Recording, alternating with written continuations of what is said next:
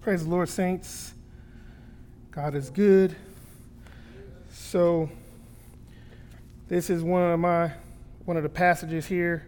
I believe we're on week 9. One of the passages that helped the preachers the most.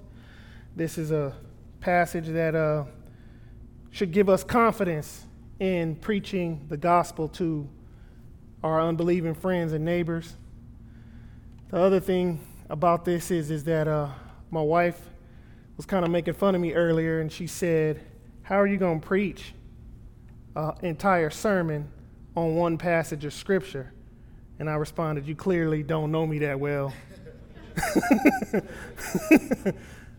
So, yes, we're in Romans 1:16. Let's go to the Lord and ask him to help us. Oh, Lord, we need you, oh God.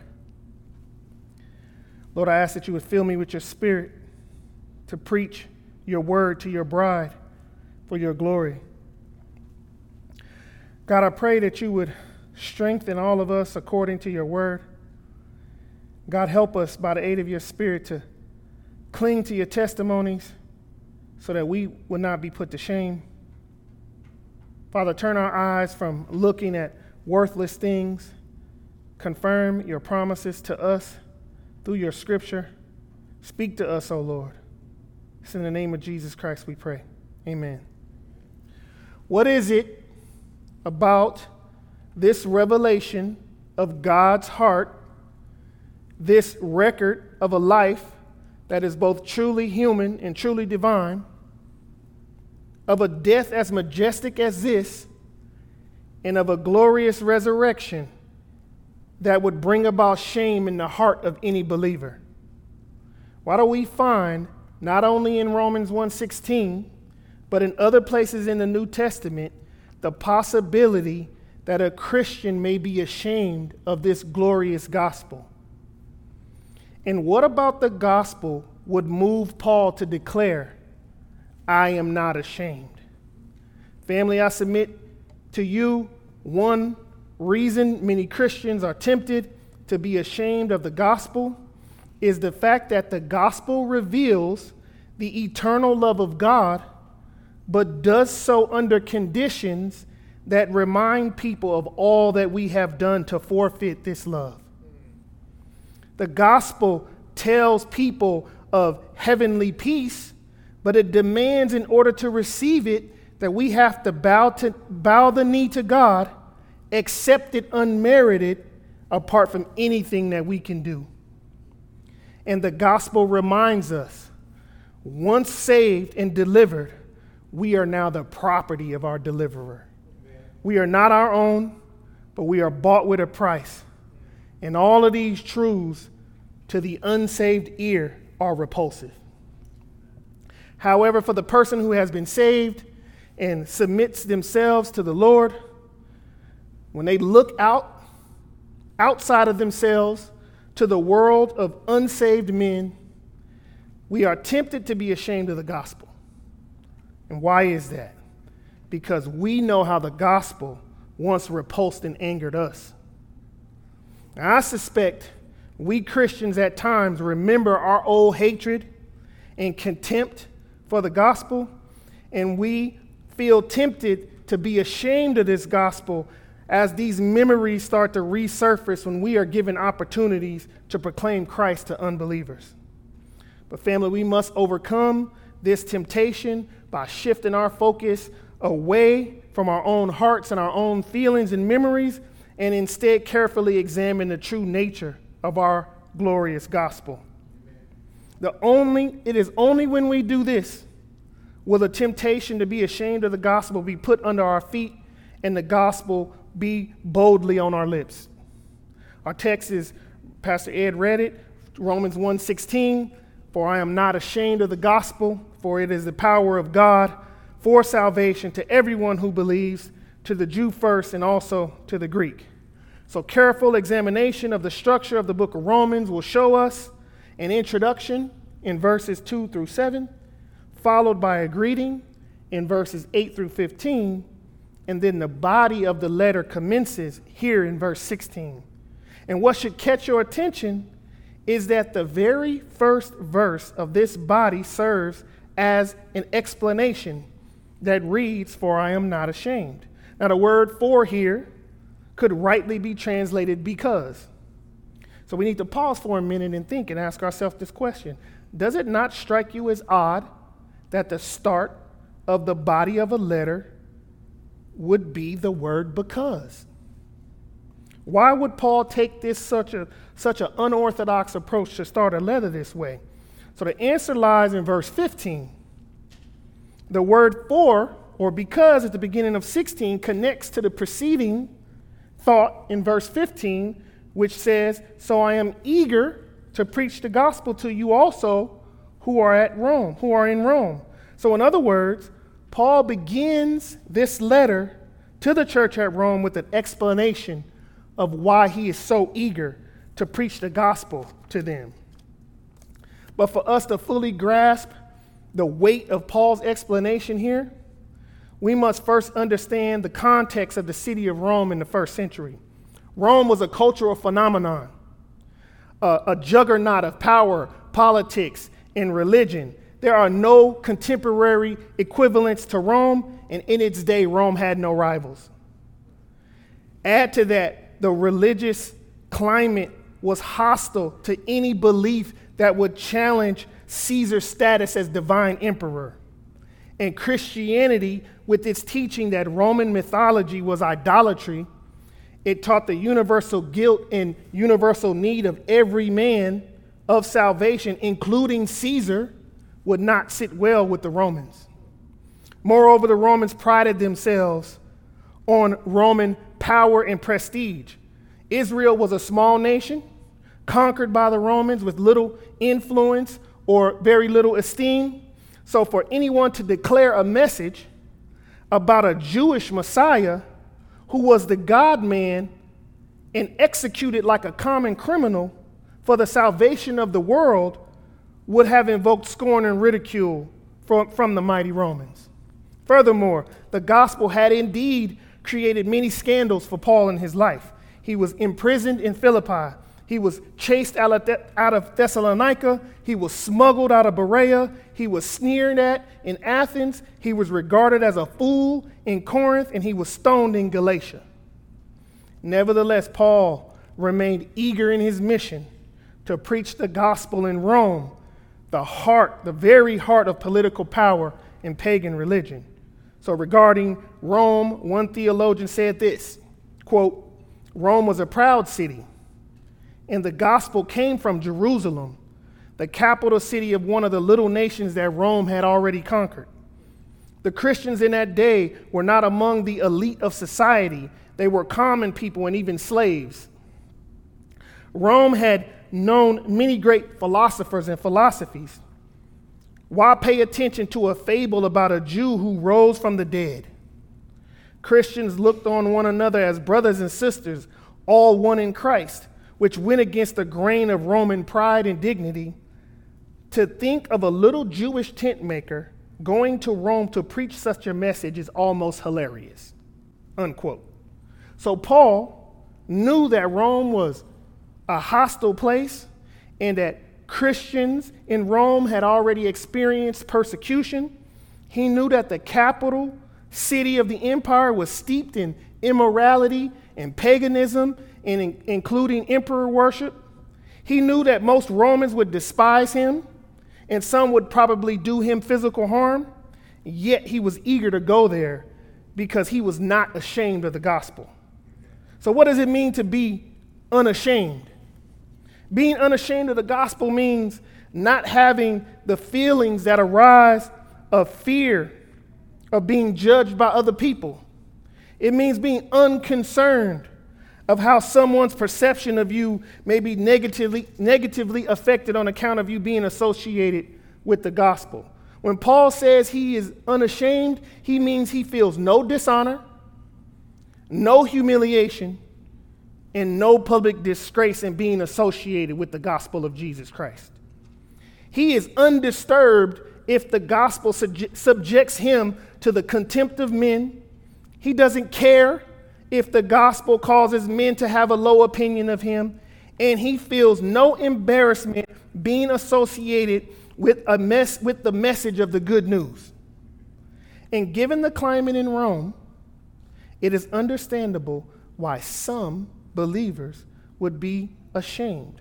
So that is why Paul wrote to the church in Corinth and explained in 1 Corinthians chapter 1, verse 23, that we preach Christ crucified, to the Jews a stumbling block, and to the Gentiles foolishness. So for the Jews, a crucified Messiah was a scandal. As a matter of fact, the Greek word for stumbling block is scandalon. And to the Gentiles, a crucified Savior is intellectually weak and irrational. Also, Paul wrote to his protege, Timothy, in 2 Timothy 1:18, therefore do not be ashamed of the testimony about our Lord, nor of me, his prisoner, but share in suffering for the gospel by the power of God. So, in some sense, the Lord understands. The Lord knows that the gospel will put us in situations in which we will be tempted to feel ashamed of it. He knows that the world will view the gospel as a scandal and intellectually weak, and the Lord is aware of our tendency to fear man and their opinion more than we fear God and his power. That is why the Holy Spirit inspires the Apostle Paul here in Romans 1:16 to provide us with an explanation of why Paul was not ashamed of the gospel and how we can have the same gospel confidence that Paul has. So despite the fact that conventional wisdom says Paul should be ashamed of the gospel, he wasn't. And the question is why not? Why not? When Paul says, for I am not ashamed of the gospel, for it is the power of God for salvation to everyone who believes, to the Jew first, and also to the Greek, he gives four reasons why he has such gospel confidence. Those four reasons are the origin of the gospel. The gospel comes from God. The origin of the gospel comes from God. The operation of the gospel is the power of God. The operation of the gospel is the power of God. The outcome of the gospel saves. The gospel saves. And the outreach of the gospel saves both Jew and Gentile. First, the origin of the gospel. So how does the origin of the gospel give Paul and us such confidence? Paul's confidence to preach the gospel springs from his conviction about the nature of the gospel itself. From the very beginning of this letter in Romans 1:1, Paul refers to himself as Christ's slave and an apostle who was set apart for the gospel of God. So this tiny little phrase, the gospel of God, might be misinterpreted to mean that the gospel is about God. But Paul uses a particular case here which emphasizes the possession and the source of the gospel. So in other words, from the very start of the letter, in every subsequent mention of the gospel, Paul is stressing the ownership and its origin. He is declaring that the gospel belongs to God and comes directly from him. Simply put, the gospel is God's gospel given by God. It is not good news about God, it is good news from God. The gospel was given to us from the Lord. The gospel was given to us at many times and in many ways by the prophets and the apostles, and fully and finally in and through his Son, the Lord Jesus Christ. Family, the gospel is God's gospel. Christ is its theme, salvation is its outcome, and God himself is its origin. Allow me to illustrate how the gospel's divine origin should give us confidence. So my whole point that I'm trying to make here is this, that you should be confident to preach this gospel because of who it comes from, right? So, my mother's family is from the South, Arkansas to be God's country to be exact, okay? And I learned 2 things at an early age coming from there. 2 things children should never do: interrupt grown people when they're talking and call adults by their first name, right? You never do those 2 things. There was only one circumstance that would give me the confidence and the boldness to do either one of those 2 things, and it was if my grandfather would send me to go get one of my aunts. Right? That's the only way that I would ever be bold enough and have enough confidence to interrupt one of their conversations in any circumstance.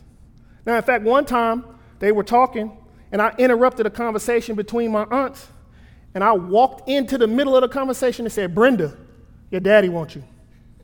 Now, I don't recommend any of y'all ever doing this, but nevertheless, I said it with complete and utter confidence. Why? Because I was carrying a message from her father. And so if we are to have the same gospel confidence as Paul, we must view the gospel in the same kind of way.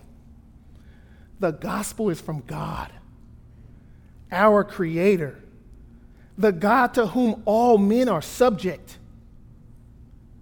The gospel may be proclaimed by men, received by men, and spread by men, but it is God's gospel. God has not taken the initiative to make salvation possible, but he has also given us the gospel to be preached throughout the whole entire world. Nevertheless, it originated with him. It is from the throne room of God. The gospel originated with God. The Father supplied us with the gospel. The Son achieved it for us. And God the Spirit applies it to us. The gospel comes entirely from God, and we can therefore, like Paul, be confident whenever we declare the gospel. The second reason that we can be confident in the gospel is the operation of the gospel. The operation of the gospel. This should give us confidence. So we have 2 questions we have to answer. What do I mean by operation of the gospel, and how does this operation of the gospel give us confidence? So by operation, all I mean is the exertion of force or power. Power is the one thing that Rome boasted of the most. The fear of Rome hovered over the entire world at that time like a cloud. The Romans were conquerors. They had Roman legions stationed all over the known world, but even with all of her military power and might, Rome was still a weak nation. The philosopher Seneca called the city of Rome a cesspool of iniquity, and the writer Juvenal called Rome a filthy sewer into which the dregs of the entire empire flood. So this is why Paul is not ashamed of the gospel, and he's not ashamed to preach it in Rome. He was taking to sinful Rome the one message that had the power to change them. He had seen the gospel work in other wicked cities such as Corinth and Ephesus, and he was confident that it would work in Rome as well. It had transformed his life, transformed the lives of his disciples, and he knew it could transform the lives of the Romans. So when Paul says that the gospel is the power of God, this doesn't simply apply to the preaching of the gospel, but the objective truth of the gospel. The gospel is the highest manifestation of God's power. It is the highest manifestation of God's righteousness and holiness. The gospel is the highest manifestation of God's grace, and it is the highest manifestation of God's love. But Paul is aware of the temptation for us to be ashamed of the gospel because he is acquainted with the hostility that the gospel arouses in unbelievers.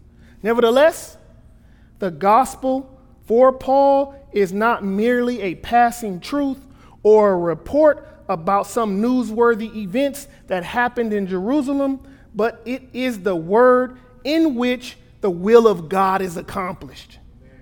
Whenever the gospel is proclaimed, God's power is operational and it succeeds. His word never returns to him void. The gospel always, always powerfully succeeds in whatever God has accomplished, decided to accomplish. It succeeds in either moving every individual either closer or further away from the Lord. So every time you hear the gospel proclaimed, it is either softening your heart or hardening your heart. Every single time it is proclaimed. So in salvation, through the proclamation of the gospel, God's power, it takes a hold of the human heart, it transforms it, and causes a person to believe. In 1 Corinthians 1:18, Paul says that the word of the cross, which is synonymous with the gospel, is the power of God to those who are being saved. In 1 Corinthians 1:24, he applies the power of God to Christ himself, who is in fact the subject of the gospel. The gospel is the power of God unleashed into human history. And the proclamation of the gospel is announcing all that God has powerfully done in history to save his bride, the church. So whenever we proclaim the gospel and call people to believe, what we're doing is urging them to have faith, not in the wisdom of men, but in the power of God. We are telling them to believe that God raised the Lord and will also raise us up by his power. And we are inviting men to know him and the power of his resurrection. So when Paul says the gospel is the power of God, he is saying that the message is not interesting information, but a transforming, powerful declaration. The gospel is not about the power of God. The gospel is the power of God. The gospel is the power of God that pricks the conscience. The gospel is the power of God that grabs the mind and softens the heart and sanctifies the life. The gospel is the power of God that makes perverted men pure. The gospel is the power of God that makes drunken men sober. And the gospel is the power of God that makes crooked men straight. The gospel is the power of God that reveals the twofold nature of God's righteousness. It describes the absolutely holy nature of God, which subjects a sinful world to his righteous judgment. But it also describes the immeasurable grace in providing a righteousness on behalf of an undeserving world. Family, the gospel is not mere words. The gospel is the power of God. The gospel is not one miracle among other miracles. It is the pinnacle of God's power, plain and simple. Paul is not suggesting that there is some magic in the words themselves. No. He is referring to the powerful effect that the gospel has when the Spirit of God applies it to a man's heart. God has acted in human history to rescue his bride, to rescue his people, and to deliver his church. He has powerfully provided signs and wonders as a witness to the revelation of the gospel. And by the power of God, he raised men from the dead. And he has, through his mighty, powerful Holy Spirit, convinced many, many people of the truth of this gospel. The gospel is the power of God. And for this reason, we should have confidence, because the gospel is God's power. So it doesn't depend on how skillfully I deliver it. It doesn't depend on how poetically I can articulate it, or how much or how little I look like the person that I'm giving it to. The power of the gospel is not in us. The gospel is the power of God. But the world doesn't believe that the gospel is the power of God. They don't see its power. They don't see its majesty. They don't see its glory. So they scoff at it. They ridicule anyone who proclaims it. And we live among people that are hostile towards it or dismissive of the message of the gospel. And in our day and age, biblical Christianity is seen as backwards, unintelligent, and foolish. And consequently, it is rejected by contemporary unbelievers for the exact same reason it was rejected in Rome. Because they don't believe that the gospel is the power of God. So when you are ashamed or afraid to proclaim the gospel, this is what you need to remember, that the gospel is the power of God. And unbelievers need the gospel much more than you need their approval. I'm going to say that again. Unbelievers need the gospel more than you need their approval. The third reason we can have gospel confidence is the outcome of the gospel. The outcome of the gospel. The outcome of the gospel is that the gospel saves. The gospel saves. This is why you can have confidence. The gospel gives us confidence because it brings salvation. Family, the word salvation has profound significance for Paul, and it should have profound significance for us. It essentially means deliverance. Salvation is the great need of the entire human race. And if men and women are to ever be saved, they must, through faith in Jesus Christ, believe in the gospel as it is proclaimed for the salvation of their souls. And that is exactly what the gospel does. The gospel saves. It delivers sinners from the guilt, the penalty, the power, and eventually the presence of sin. The gospel saves. Salvation is the great outcome of this gospel. All that God has done in human history, culminating in the death, burial, and resurrection of the Lord Jesus Christ, saves. Our Lord Jesus Christ died for us so that we might live with him. We are justified by his blood and saved by him from the wrath of God. And we are reconciled to God by the death of his son. And now that we are reconciled, we will be saved. The gospel saves. The gospel saves. Our eternal destiny with God is expressed in terms of deliverance and salvation. And that deliverance and salvation was secured for us in the gospel. Salvation, the salvation provided in the gospel defines you and my eternal future. Okay? And what will come of us in eternity is gloriously articulated in a simple phrase: Jesus saves. Since it is the gospel that saves, we can have confidence because salvation is the goal that God has for the gospel. The Father in love sent his Son, and in Christ supplied everything necessary for your salvation. The Son faithfully submitted to the will of the Father and achieved everything that was necessary for your salvation. And the Spirit proceeding from both the Father and the Son applies to our hearts all that is necessary for salvation. The gospel should give us confidence because it brings salvation, offering deliverance from sin, and assuring us of a glorious eternal destiny with God. The gospel saves. The fourth reason we can have gospel confidence is the outreach of the gospel. The outreach of the gospel. The gospel saves everyone that believes. The gospel is not an exclusive message for either Jew or Gentile. The gospel is for all men.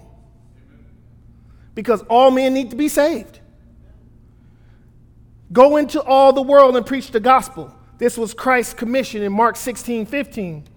To the Jew first, this phrase, to the Jew first, does not suggest that the Jew is better than the Gentile, for there is no difference in condemnation or in salvation.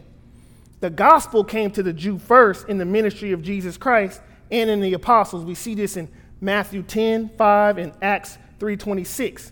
So this statement to everyone who believes shows us or indicates the outreach of the gospel. So to believe is the response of the heart of a person arrested by the gospel.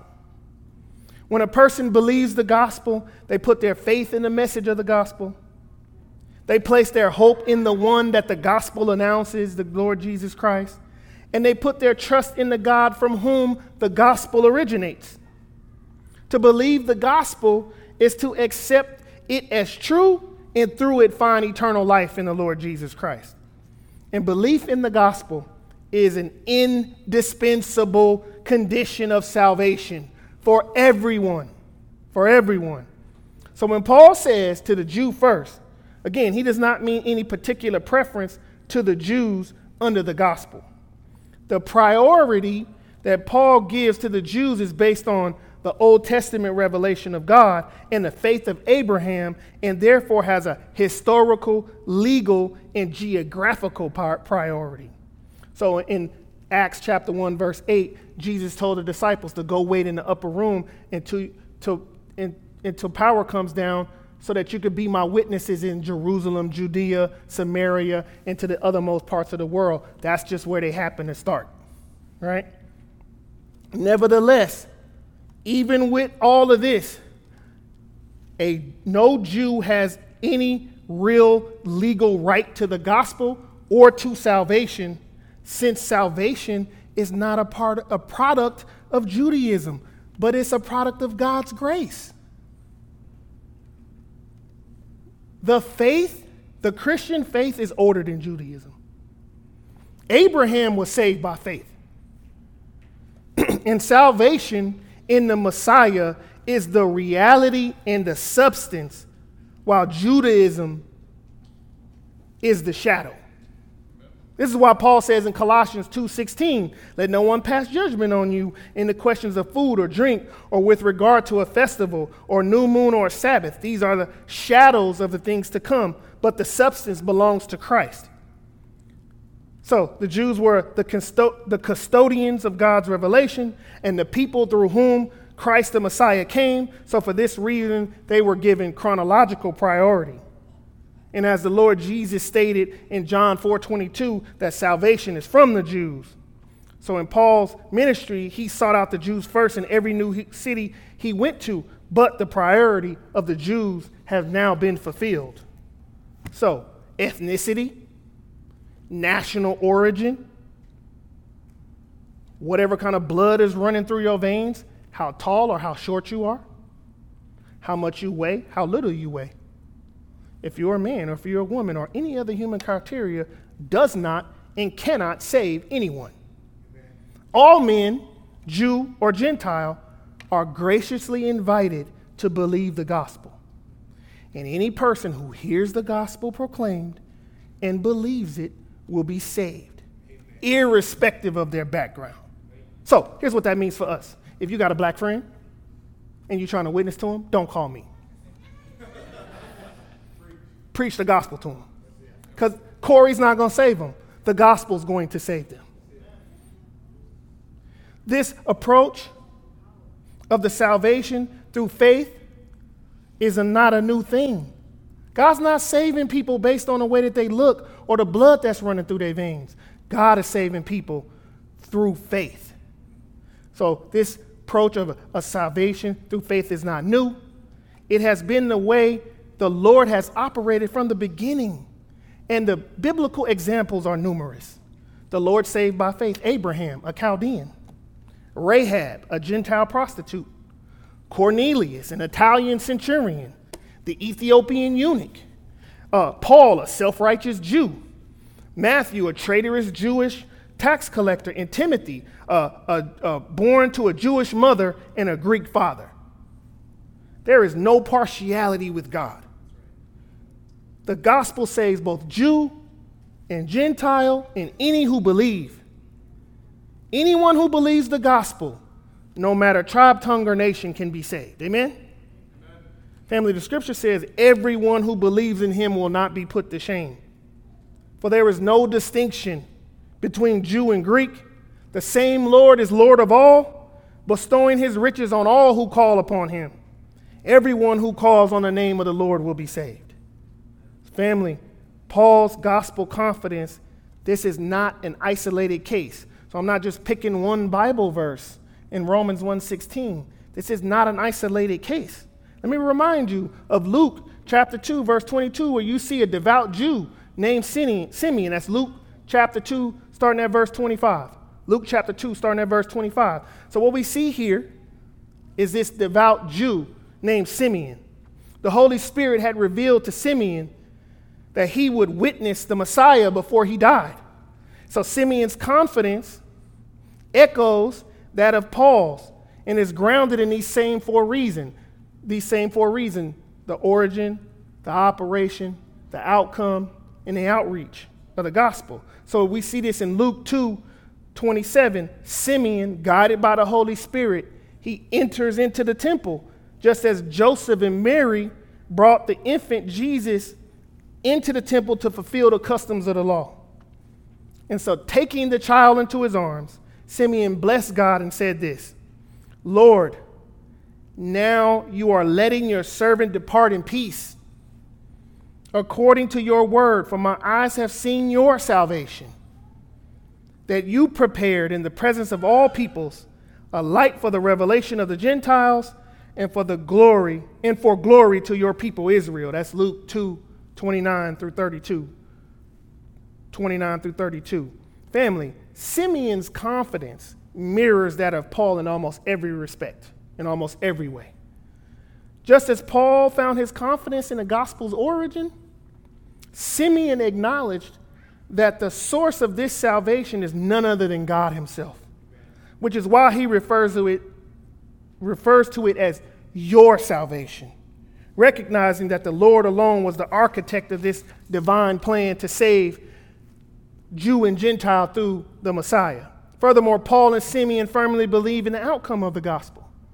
Simeon declared that the outcome of the gospel produces salvation and glory, emphasizing that it was prepared by the Lord himself and designed to reach out to every soul, whether Jew or Gentile. And just like Paul, Simeon attests to the power of this salvation in the gospel. He describes it as a light for revelation to the Gentiles, shining brilliantly to illuminate the path of salvation. And he describes it as glory to your people Israel, granting honor to anybody who embraces it. This salvation, this gospel, according to Simeon, possesses the power to pierce through the very soul of a man, revealing their heart's disposition towards his Messiah.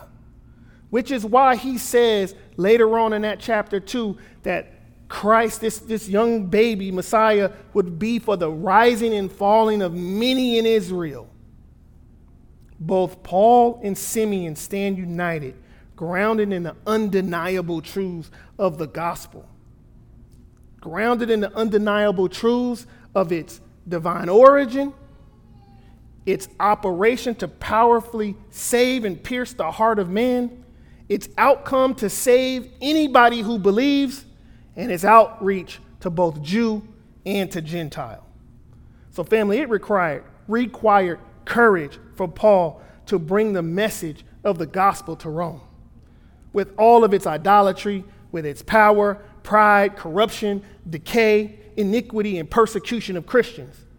But Paul did not shrink back from the slander, from the ridicule, or the difficulty associated with proclaiming the gospel, and neither should you and I. The world should not cause us to be ashamed. We should not be afraid of its threats, its offenses, nor its contempts, because the origin, operation, outcome, and outreach of the gospel should give us confidence and help us to not be ashamed like Paul. Better yet, it should give us the same confidence that it gave our Lord Jesus Christ, who for the joy set before him endured the cross and despised the shame. Amen? Let's go to the Lord in prayer. Father, help us, God, to believe all that your word has said. Help us to be confident that your gospel is from God. It is powerful, it saves, and it is for all people. Give us the confidence to proclaim the truth of your gospel in love. Remove from us, O God, the fear of men, and show us more and more of the glory of your salvation in Christ. Help us, Lord, to do these things by the aid of your Spirit. And in the name of Jesus we pray. Amen.